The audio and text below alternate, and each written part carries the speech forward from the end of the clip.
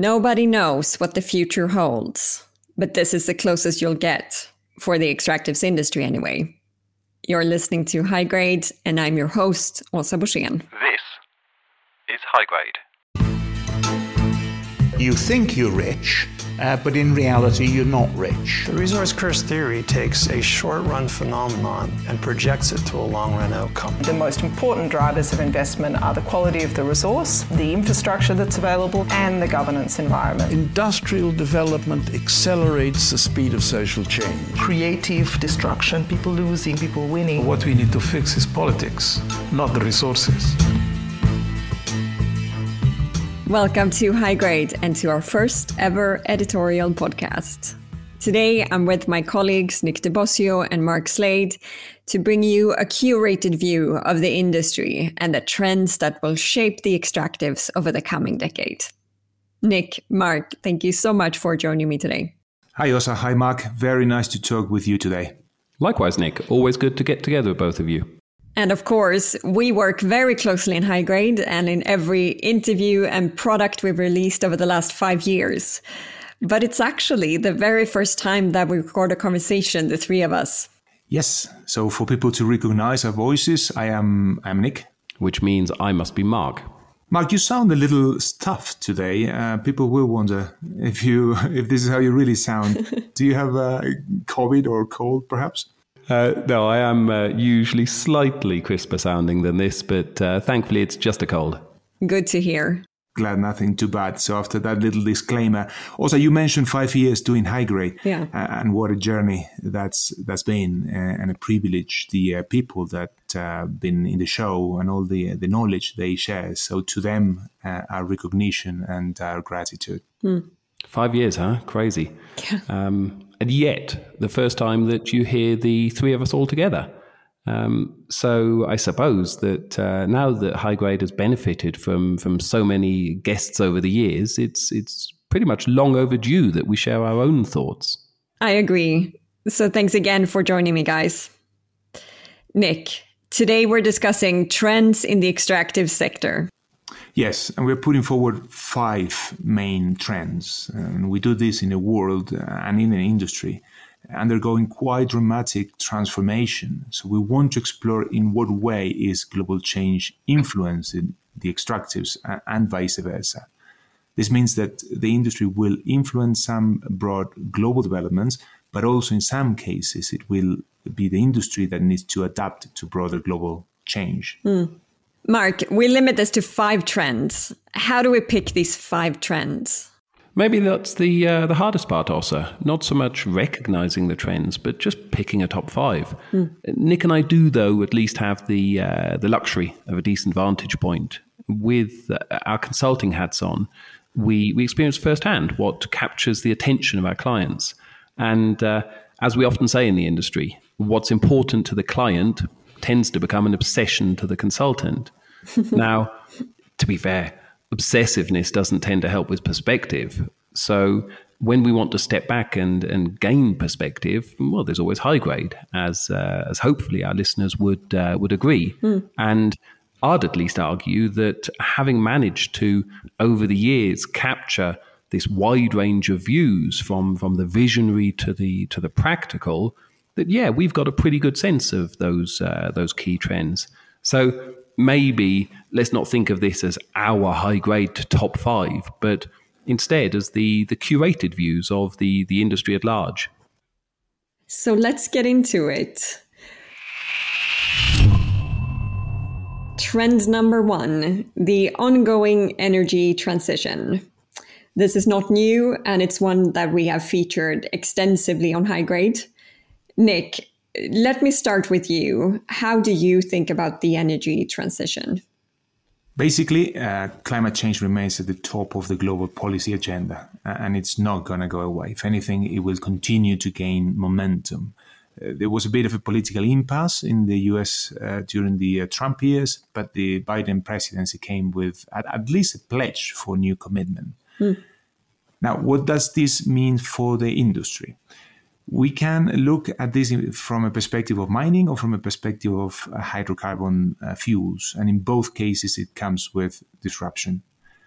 So for mining, first is the attention to minerals associated with the energy transition. And here there is a sense of an impending supply gap. We hear a lot about copper, but there are all the others as well. And these minerals tend to be more concentrated geographically than in other cases, with obvious implications for the producers, but also in terms of security of supply for the consumer countries.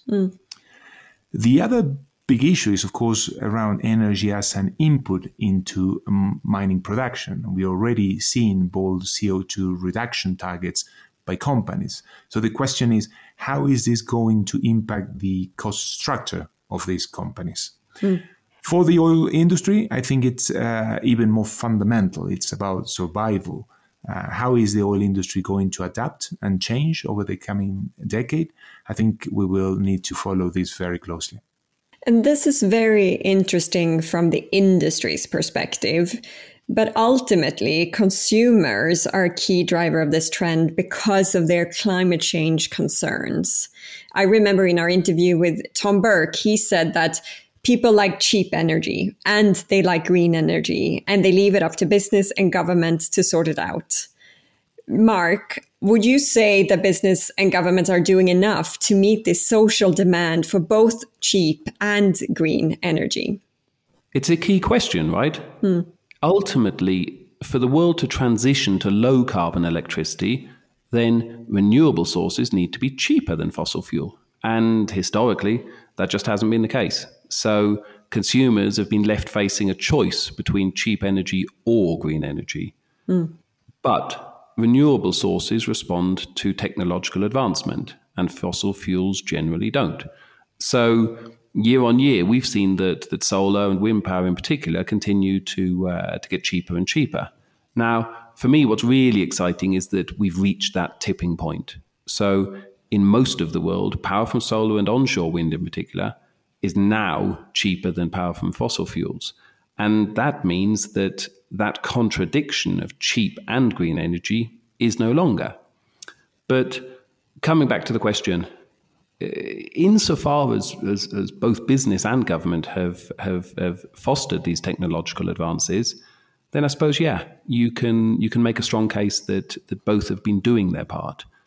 But I am inclined to conclude with a degree of caution. There are outliers, and important ones at that. Most obviously, although it leads the world in wind and solar installation, China also installed more coal-fired capacity in 2020 than the rest of the world retired combined. And as we know, that new capacity just isn't going to sit idle. So this speaks, I think, to the challenge of coordinated international action. Maybe it's just delaying the inevitable, but important outliers, the Chinas, the Indias of the world, they can and they do have the ability to influence those global trends. Moving on to the second trend, a resurge in resource nationalism. This is a trend that has ebbed and flowed in recent decades. Nick, why is this topical? As ever, these trends don't come from nowhere. There is a global context of political volatility. The US-China trade tensions are playing into nationalism, and we've seen this playing out in international commerce, as, for example, in terms of access to vaccines. For the extractives in particular, then the question of security of supply has never really gone away. Back in the 70s, it was geopolitical tension around oil, and therefore the Middle East was the battleground. In the early 2000s, the super cycle was driven at least mostly by growth in China and others to a lesser extent, and affected pretty much all commodities. I remember soya at $600 a ton, but particularly bulky minerals, the iron ore and the coal. It was all about China, as David Humphreys said in one of our interviews. Exactly. And today it's still playing out, but more linked to the future economy, to rare earth, to lithium, to manganese, to copper, where, at least in relative terms, China has more of an advantage than, say, iron ore. Yeah, Nick, interesting you mention iron ore. Remember the super cycle that finished, a decade or so ago, which proved China's impact as a customer, at least. In fact, in commodities like iron ore, they literally rewrote the terms of the industry. The implication, though, of this shift you talk about to battery metals is maybe that pressure on China to pursue international supply, perhaps it eases given their greater domestic resources of those battery metals. In effect, why chase overseas what you already have at home? That said, to put forward a different view, I did see some research recently that China in the decade since the super cycle actually increased the share of global mining that it controls more than tenfold, which is done by buying resources in places from Serbia to Australia to Peru, etc. And so, Nick, I wonder, do you see that trend of pretty aggressive international expansion slowing down? It's a good point, Mark. Take the last 5 years, for example, of all the mineral assets that changed hands. More than half went to Chinese companies. We are not seeing the end of that trend anytime soon.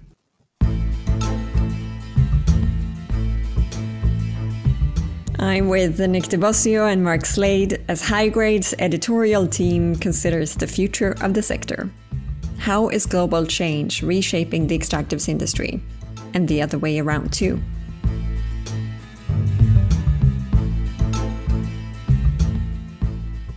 Well, we do have a range of perspectives here.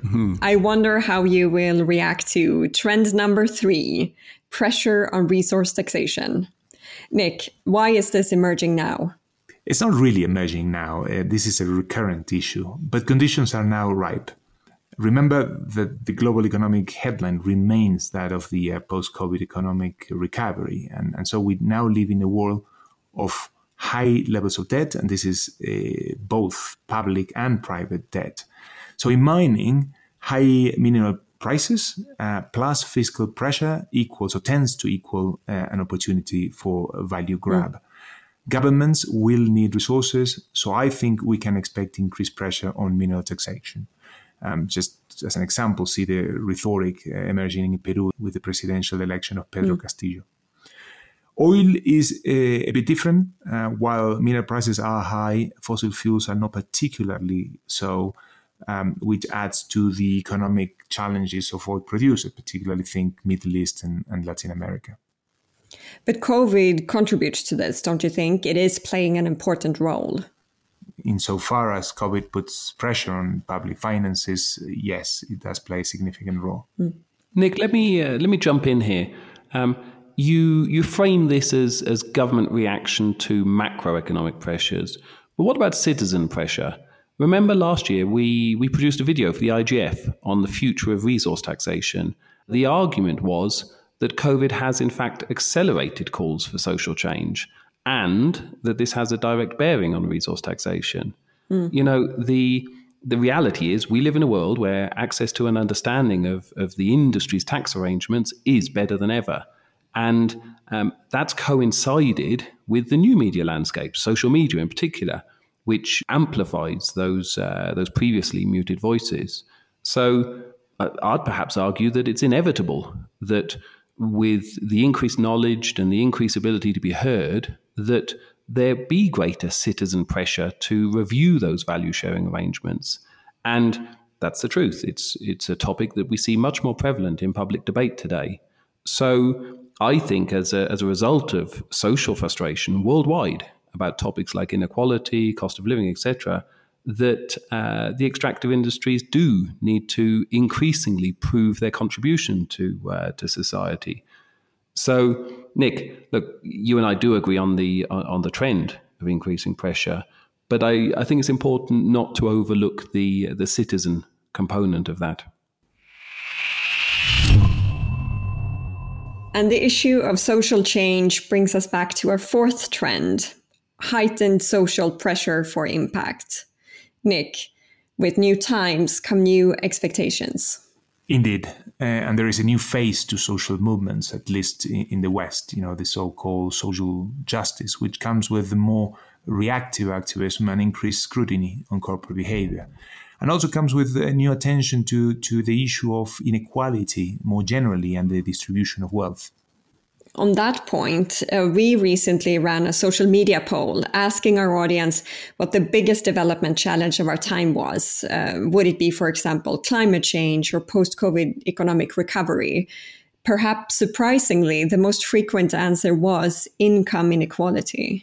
Yes, and possibly one implication of this is on the scope of what is the relevant level of corporate impact.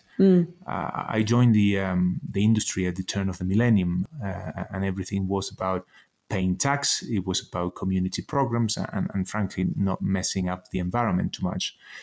Well, social expectations are much higher today, and some companies are starting to see competitive advantage in delivering economic benefits beyond defense. That means really to secure mineral resources, you sometimes will need to look at economic development beyond mining. This, just to be clear, this was a taboo a decade ago. This was a no-go zone. Arguably, Anglo-American has taken the lead in this regard, at least in the mining sector. And we recently talked with Marco Tefani, their CEO, and he explained the strategic importance he attributes to supporting regional development beyond, as you say, immediate operations. Mark, is this lip service, or do companies really care about these things? Yeah, I've got to say, I too enjoyed the interview with Marco Tefani. Now, in the same way that I suggested earlier that good consultants obsess over what matters to their clients, I think it's fair to say that good companies really do care about what matters to their constituents. So, I think there's probably two distinct drivers for the need to deliver impact. The first of those comes from beneficiaries themselves. At Ergo, Nick and I just last year carried out a perception survey in an important African mining jurisdiction, and one of the key insights that emerged was local residents' ability to clearly distinguish between the socioeconomic performance of different companies. And they formed a much more favourable view of companies that acted upon community concerns than those who merely paid it lip service, or worse. And let's not forget, Ernst & Young, in their annual survey of business risks for mining companies, yet again identified license to operate as the greatest risk the industry faces. And in particular, they highlighted the likelihood that broader community contributions will in fact come into sharper focus post-COVID. So, turning this to the practical element, I think this means companies both delivering and better communicating their full contribution to society. Now, remember, I did mention two drivers, and the second of those comes from investors who, for some time now, have been turning up the heat on how companies operate. Investor activism really has arrived in earnest. Think of it, for example, of Rio Tinto last year and the changes there following the Yukon Gorge tragedy. But what's interesting is that while we've witnessed increasing investor, environmental, social, governance pressure for some time now, its focus has evolved. The main thrust in the early days was undoubtedly environment. But the emergence of COVID and the social impacts that we just talked about, it really does appear to have rebalanced somewhat the interpretation of ESG. And that now includes renewed focus on social performance. Not just mitigating adverse social impacts, as has been the trend for years now, but actively contributing to positive change and demonstrating it. So, to me, it's perfectly reasonable that companies like Anglo-American, who themselves made considerable efforts to integrate regional development into their strategy, are in fact likely to find themselves a step ahead of their peers in relation to this trend. For the fifth and final trend, industry acceleration in the adoption of technology. The extractives have been flirting with automation and robotics for some time, but it's still a conservative industry and it has been a laggard. Nick, is the industry finally catching up? For a decade, the industry has been talking, as you say, also about AI, automation, the Internet of Things, and those sort of things. Then COVID came along and in 1 year accelerated significantly a number of very practical changes. For example, many of our clients, and I'm talking about very large companies here, are now not planning to return to the office.